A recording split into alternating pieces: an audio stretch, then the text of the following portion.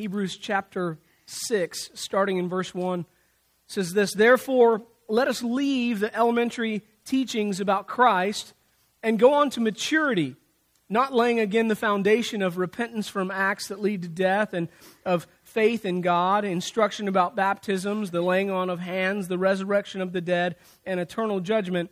And God permitting, we will do so." And God permitting, we will do so. I know it just seems like 3 verses, but there's some really, really good truth here. And so we're going to do this the same way we've done it every week, and we're going to do it by framing our conversation with a banner or with a lesson. And here's our lesson this morning. I want you to see Jesus is better than the basics.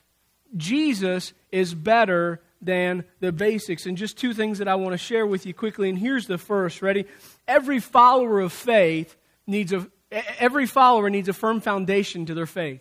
See, it's a tongue twister. I can't even say it. Check out the alliteration there. Every follower needs a firm foundation for their faith. 9 words, 5 F's. Every follower needs a firm foundation for their faith. And you just look at verse 1 and 2. It says, let us leave the elementary teachings. That phrase literally means the beginning teachings or the first place teachings, the primary teachings or doctrines about Jesus. And it goes on to say, not laying again the foundation. And here's the point I want you to see. Guys, even the early church, remember this is just 40 years or so, give or take, after Christ's death and resurrection. They already had basic beliefs that every believer had as their foundation for faith. This early on, this early church already had kind of the ABCs of their Christianity. And you think about that in context, right? The ABCs. Think about elementary school. You think about kindergarten, leading into elementary. What do we do in kindergarten? We teach the ABCs. And what are the ABCs? They're the foundation for what become words unto us. And then eventually we figure out how to take those words and write sentences. And then we figure out punctuation, and now we're writing paragraphs. And once we get paragraphs down and thought processes, now we're writing essays. And after essays, pretty soon we're writing papers, and papers turn into books, and yada, yada, yada. But it all comes back to the same foundation. As we talked about last week, here's the picture that we get. This group of people, though they should have graduated spiritual college, evidently are asking for a remedial revisitation of the ABCs. Just let that sink in. And to that, our author is issuing this warning. And so he warned them last week, listen, don't be lazy. And this week he's going to say, listen, you've really got to grow up. You've got to be more mature than this. But he does something really cool in doing so. He gives us, you don't get this very often in the New Testament, we get a peek inside, take away the veil of what the early church believed.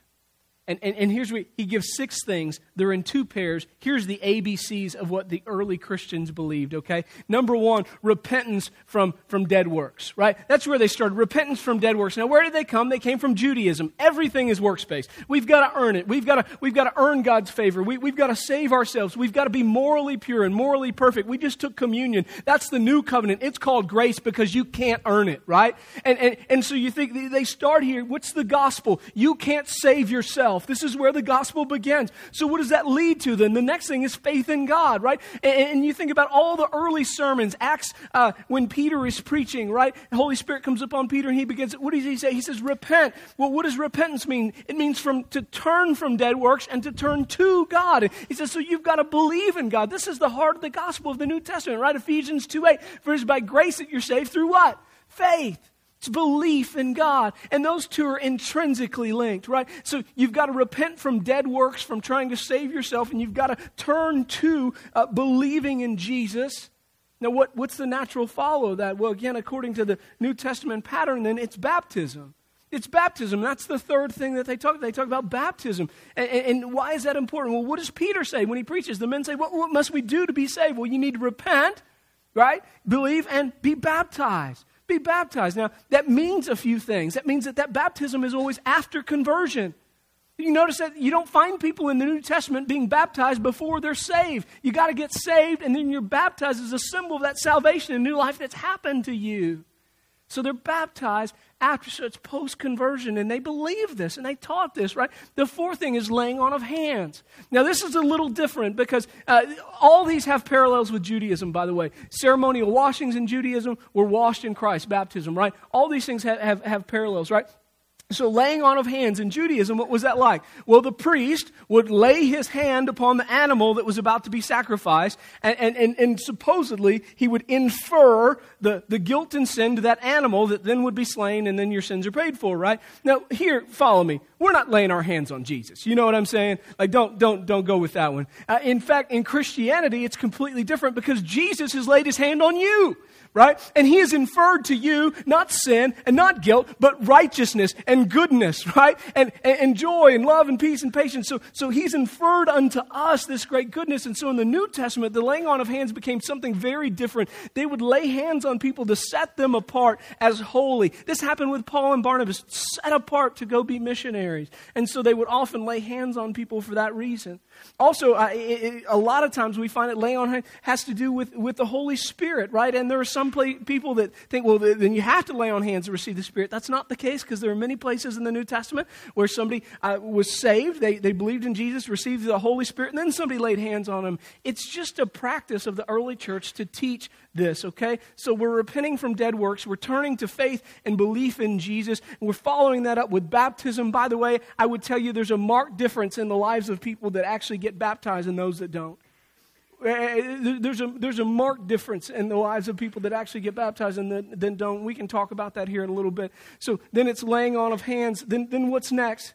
Resurrection, right? He says the resurrection is one of those ABCs. Why is that? Again, they're coming out of Judaism. Judaism, kind of two camps. You've got the Pharisees, the teachers of the law, and then you've got the Sadducees. And remember, the Pharisees believed in resurrection, but the Sadducees did not, which is why they're very sad, you see. Because that's all there is to life, is what you're living, and then it's gone. Okay? So they said, listen, no, this Jesus that we preach is the same Jesus that was killed, he was buried, and he rose again, and he's alive. And he's alive, which leads right into that last one. You see how these pairs are working together? Because Jesus is alive, he is coming back.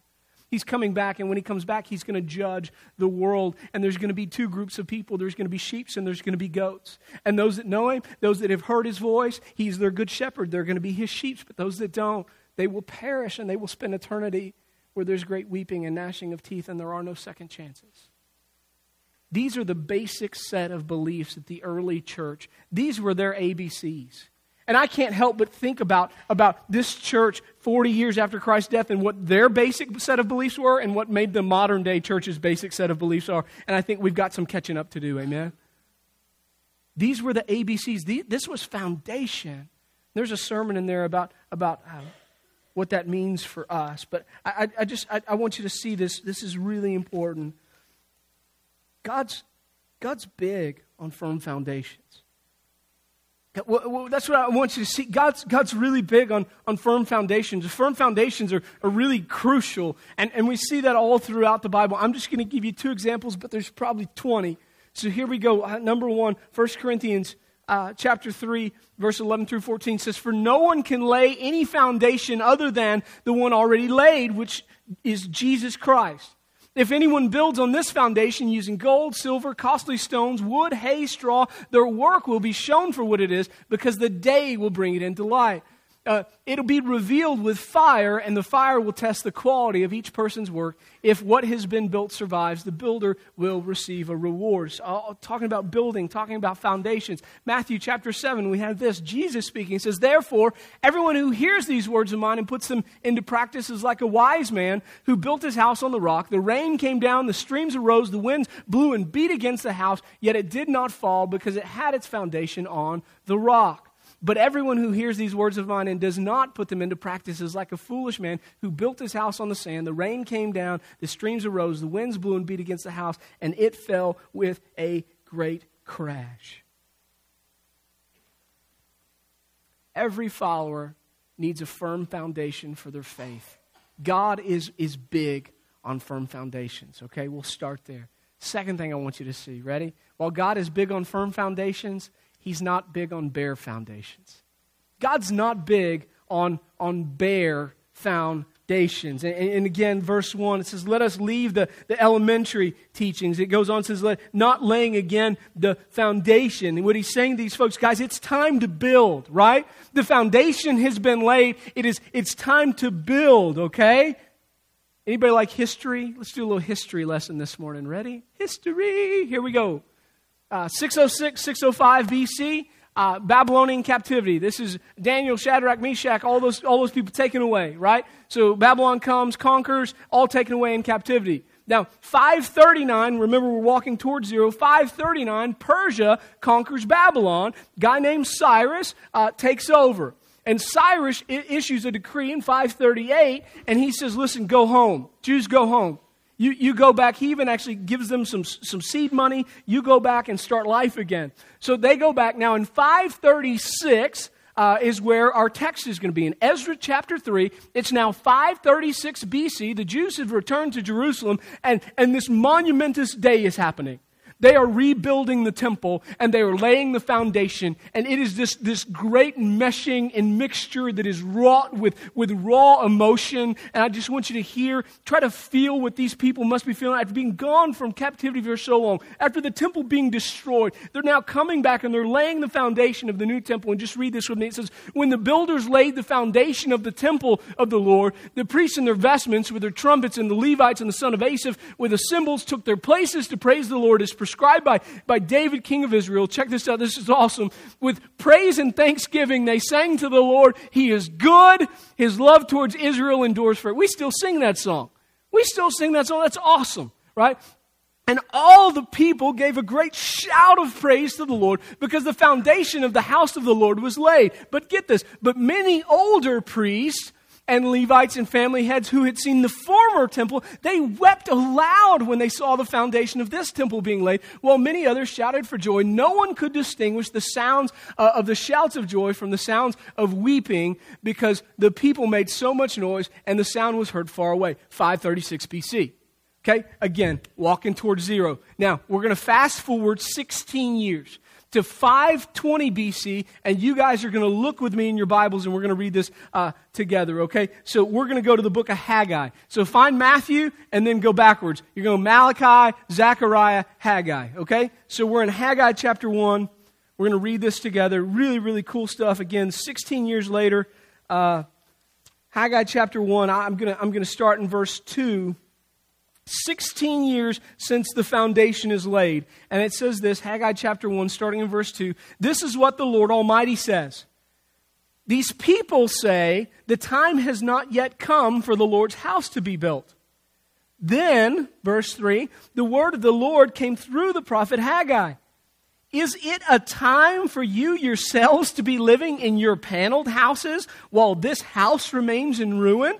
Now, this is what the Lord Almighty says. Give careful thought to your ways. You've planted much, but have harvested little. You eat, but never have enough. You drink, but never have your fill. You put on clothes, but you're not warm.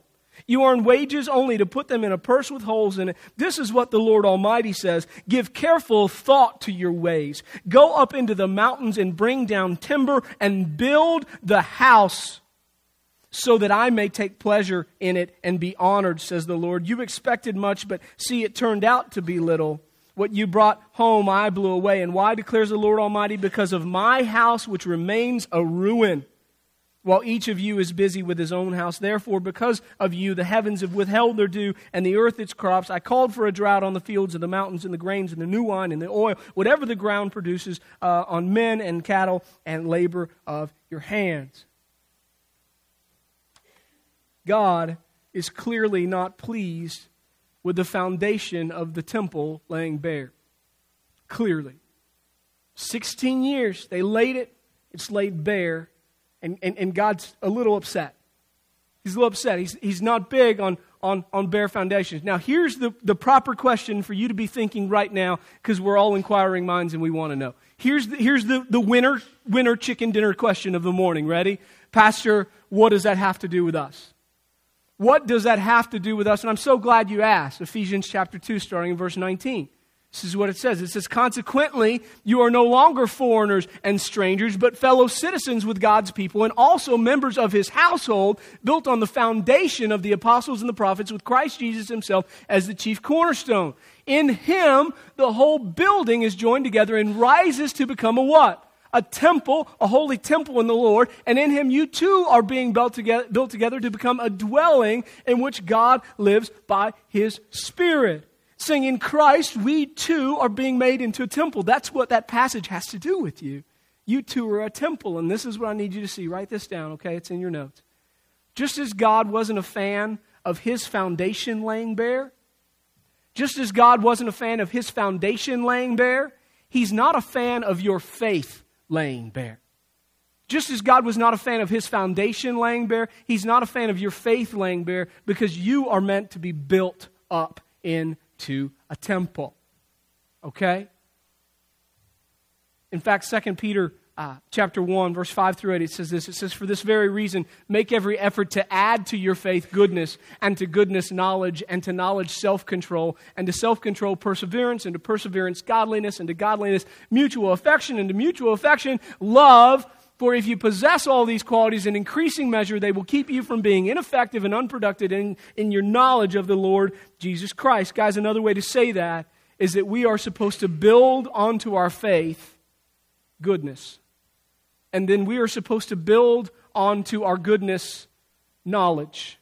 And then we are supposed to build onto our knowledge self-control. And then we are supposed to build onto that self-control perseverance. And then on top of that perseverance, godliness. And then broken kindness and this love. And friends, that is the heart of Hebrews 6, 1 through 3. You're meant for more.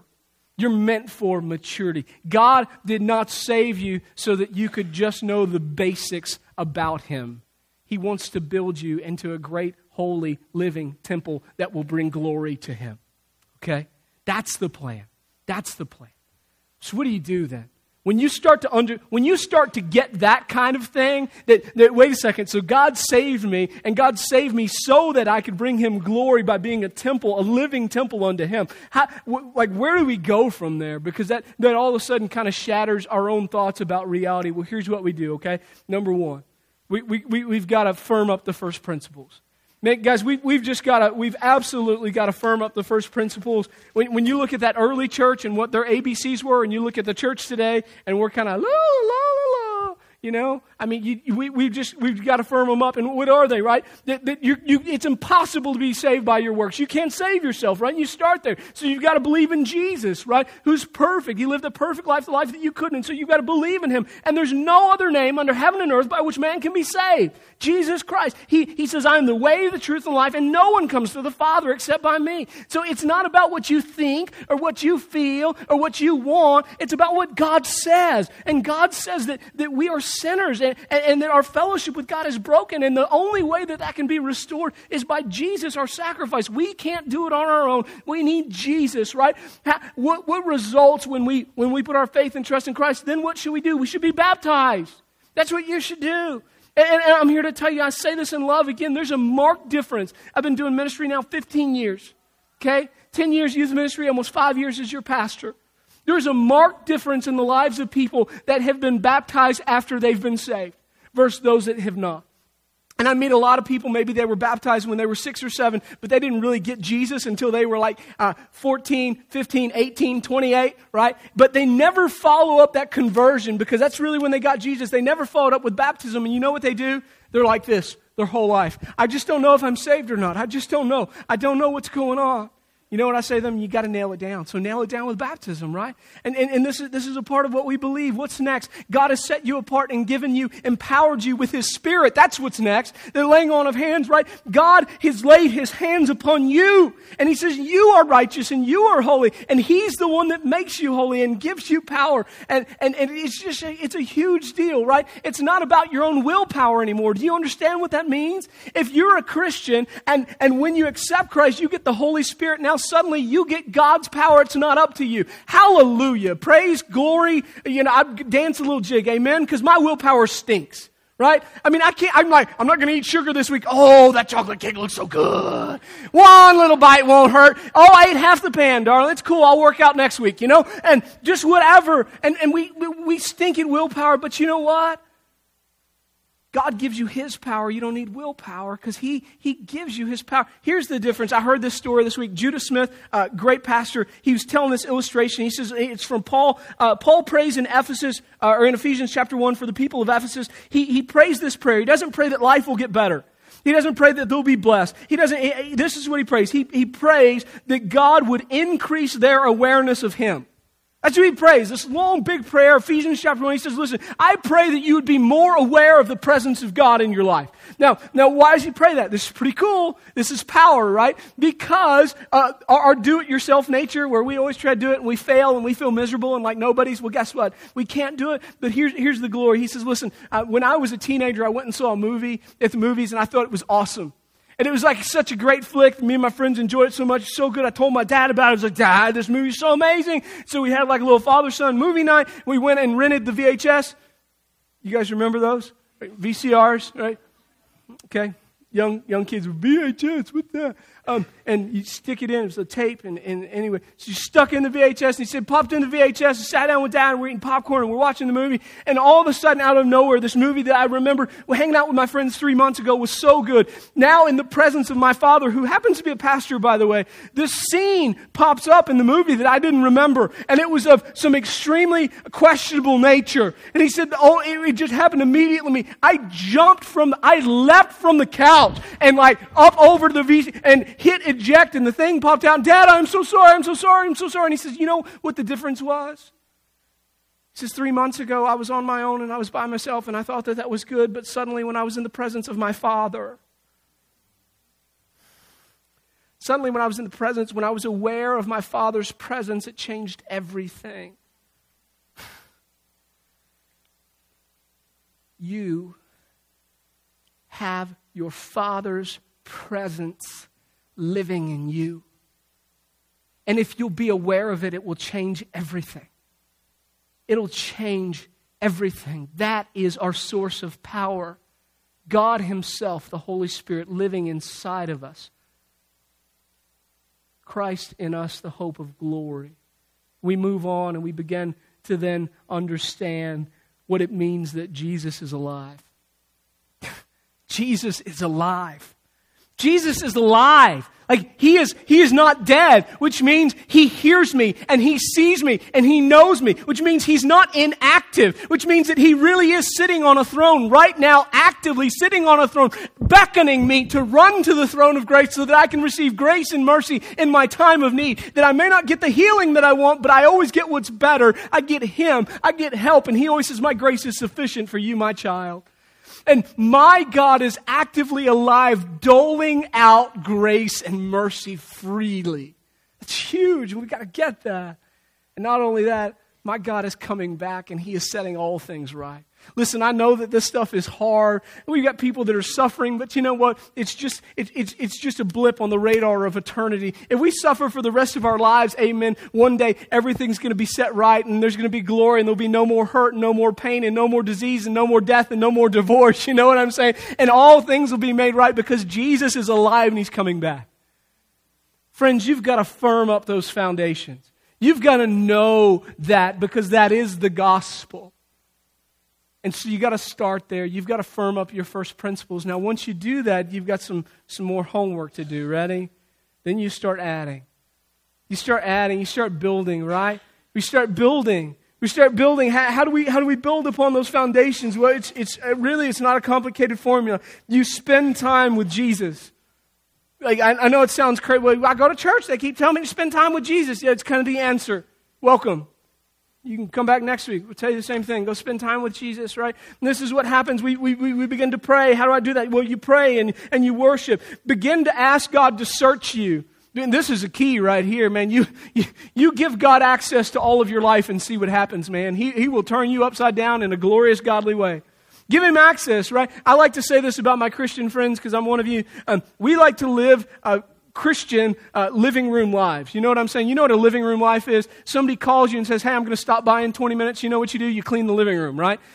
You go, quickly, kids, go clean the guest bathroom. So they clean the guest bathroom just in case that person has to pee when they come over, right? So the bathroom is clean, first time in a week. And now I picked up the living room, and then what do you do with all the rest of it? You shut the doors, right? That's called living room life. And so the person comes in, and they're, oh, wow, your house is glorious and beautiful. As long as you don't open any other doors, you're right. Right? And the only way that gets messed up is if your kid goes in the bathroom and locks the door and is in there, and all of a sudden your guest is like, I really have to go to the bathroom. And that's when you lie through your teeth and say, I'm sorry, 4 bedrooms, only 1 bathroom.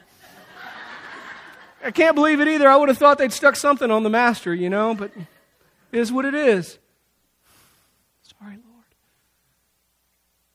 Guys, we do that with God so often.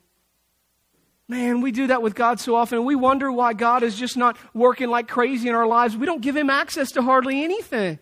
We're like, well, here, God, yeah, you can have this like churchy part of me. Be in control of that. You can pick out what I wear, I guess. Who cares what you wear? What do you normally wear? Like when you leave this place, what are you going to go change into? Why did you not get up and I mean, as long as it's appropriate, you know what I'm saying? That should be in church. Why did you get up dressed and fancy? Like if you're going to go home and take all that off, ladies, just come that way. Right? Trust me, I hate these pants. I can't stand them. But there's a bunch of religious people that think the pastor should have to stand up in fancy pants. Right? Drives me nuts. Fancy pants and fancy shoes. I want some like flip-flops or something. Just come and be who you are. Let Jesus work on you, right? And hear me, all this stuff, when you start listening to Jesus and you're starting to add these things, all that stuff, that's all verb. It's all verbiage, right? So it says, add to your faith goodness. You know what that is? That's good being done. That's a verb. It's action. So I'm building goodness. You know how you build goodness? By practicing being good. Do you know how you build faithfulness in your life? You take faith and you practice it. Isn't that amazing? You just take faith and you do it. It's not that hard. And you do love, and you just go do it. And you start building these things up in your life. And more, all of a sudden, you look in the mirror and you're starting to see a temple staring right back at you, bringing glory to God in all that you do because you're actually doing the things of God, not just talking about them. Whew. It's a whole nother message for a whole nother day. 12:08. We got to go, which is number 3. Ready? Go. Go. Go. Not yet. Hold on. We're Baptists. We got to take off an offering, all right? It's coming. Listen, we got to pay the bills somehow. So go. Now, we just finished a little series on Wednesday night called Unstuck. Mark Batterson was teaching. He was talking about National Community Church, which is his church. He says, we have a motto at our church. Ready? Here's the motto. Go, set, ready. He's like, I know it's backwards, right? Our motto is ready, set, go. He says, no, here's the motto. Go, set, ready. Go, set, ready. And it's so right in line with all these other things I've been reading, God's been bringing to my attention. When Jesus looked at the disciples, Matthew 28:18 through 20, we call it the Great Commission, and He said, go and make disciples of all nations. He told them, go change the world. He said it to 11 disciples, not 12. 12 was the Jewish number of completion. You've got everything that you need. Judas has hung himself. There's only 11. He looks at 11 guys that go, God, we're not ready. We're not sure. We can't do this. And He looks at him. He says, no, you go. You go now. Don't go when you're ready. Friends, I know so many Christians that are trying to build. They're just, listen, I'm going to go once I get here. I'm going to go once I do this. I'm going to go once I hear. You know what God says? He says, go. He says, go. And as you go, you're going to be building. It's a process, but He says, go. He doesn't say, get ready, get set, go. He says, go. Just go. And I want to tell you this truth and just write this down somewhere. There is somebody in your life this week that they do not need to hear from a finished product. Somebody in your life this week, they don't need to hear from a finished product. They need to hear from a work in progress. And so you need to go as you are. Because there are people all over this city, they don't need a finished, shining temple to look down at them and say, oh yeah, this is how you do it. They need somebody that's in the ditch right now of life, and they're doing it, and they're making it through it because of the presence of God in their lives. And they need that person to speak to them and say, listen, I'm not done, but God's not finished. And He's got a plan for you too. And He's got a plan for you too. So go. Go. Would you guys pray with me?